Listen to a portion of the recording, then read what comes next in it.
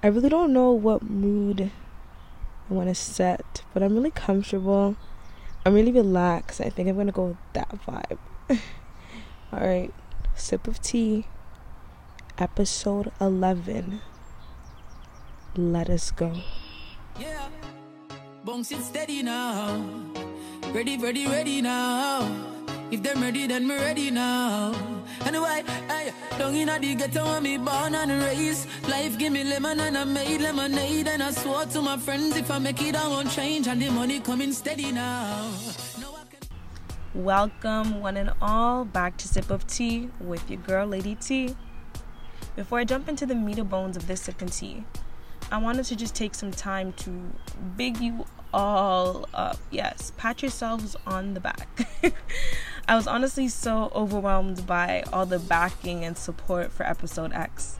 It honestly made recording and releasing the episode so worth it, especially considering the mental battle I had with myself to put it out.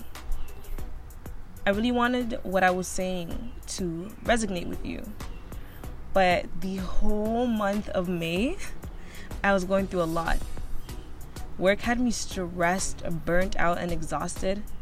And on top of that, I felt as though my life was a complete mess and that I had zero control. During that month of May, I contemplated my dreams. I questioned the life I was living, my purpose, my worth, and I even questioned my existence. Everything was just off. I was failing in easy ways that I could have been winning. I felt trapped, and I felt alone. But despite the month of May and all those misguided feelings and torn emotions, your girl was still determined to fulfilling her mission. I was so dedicated to making episode 10 great. I remember waking up after getting somewhat of a good night's rest, and I was ready to record. I woke up, I had gotten this new mic, my first ever mic, pulled it out for the first time, lit up my candles, said my prayers, and I sat down ready to record.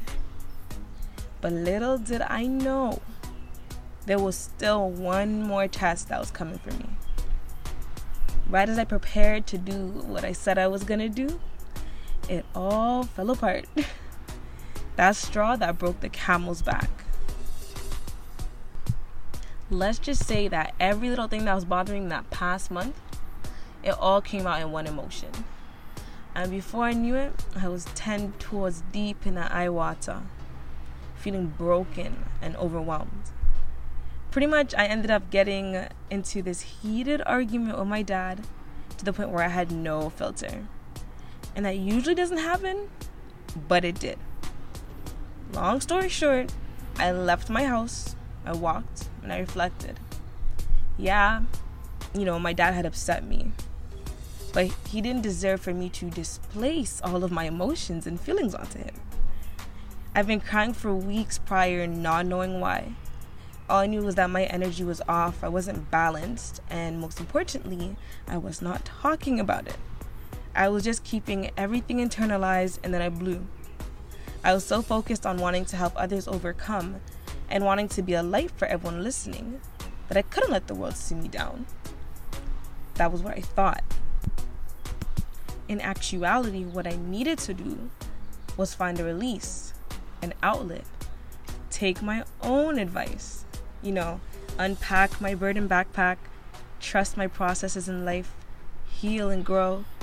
I'd gotten to a point where my feelings that month, my emotions, my mental health, everything overcame me. But I'm so thankful for everyone in my life that didn't allow me to dim my light or lessen my life. For those that reminded me of my greatness and my strength, because God knows life has been a struggle for me, but things could always be worse. This experience, the breakdown, reminded me to count my blessings and appreciate life for what it is, and also to be proactive in bettering my health and wellness. So as of now, as of the beginning of June, I've been on this mental health and wellness journey with myself. The month of June, I dedicated it to being self-aware of my wellness, and I was proactive in making changes to bettering my mental health. I can honestly feel the positive energy just stirring back up inside of me, and this time I'm not gonna let it go. Now I feel a bit more in control. I'm not allowing my situations to determine my outcome. You see, I was told that I can either fall victim to my mental health and the things happening around me, or I can come out a conqueror. And that's the journey that I'm on right now, conquering life. First, I had to go through some self-actualization. I needed to acknowledge my mental health and my own internal battles. Reflect on what's working and what needed to be changed. I needed to be in tune with my imperfections and work towards making them perfections. So I started journaling, keeping a diary, whatever you want to call it. I started it. And it was my way to refuse allowing my thoughts and my mind to consume or control me. Bringing my thoughts to paper has been liberating because I feel like it's allowed me to break down just one of the barriers on the stigma of mental health. I began speaking out regarding my mental health and getting the support that I needed. I started making more time to be productive, to genuinely enjoy life, and to enjoy the presence of those around me, and to see the true beauty in life.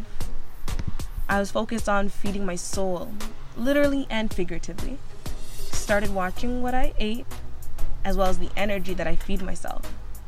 I took my pastor's advice and stopped focusing on my to-do list and started focusing on my to-be list.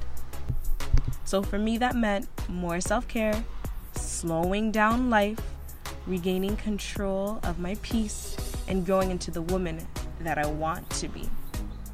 All this to say, you're not alone in your journey. Continue to tell your story. Help to instill courage in others facing similar challenges.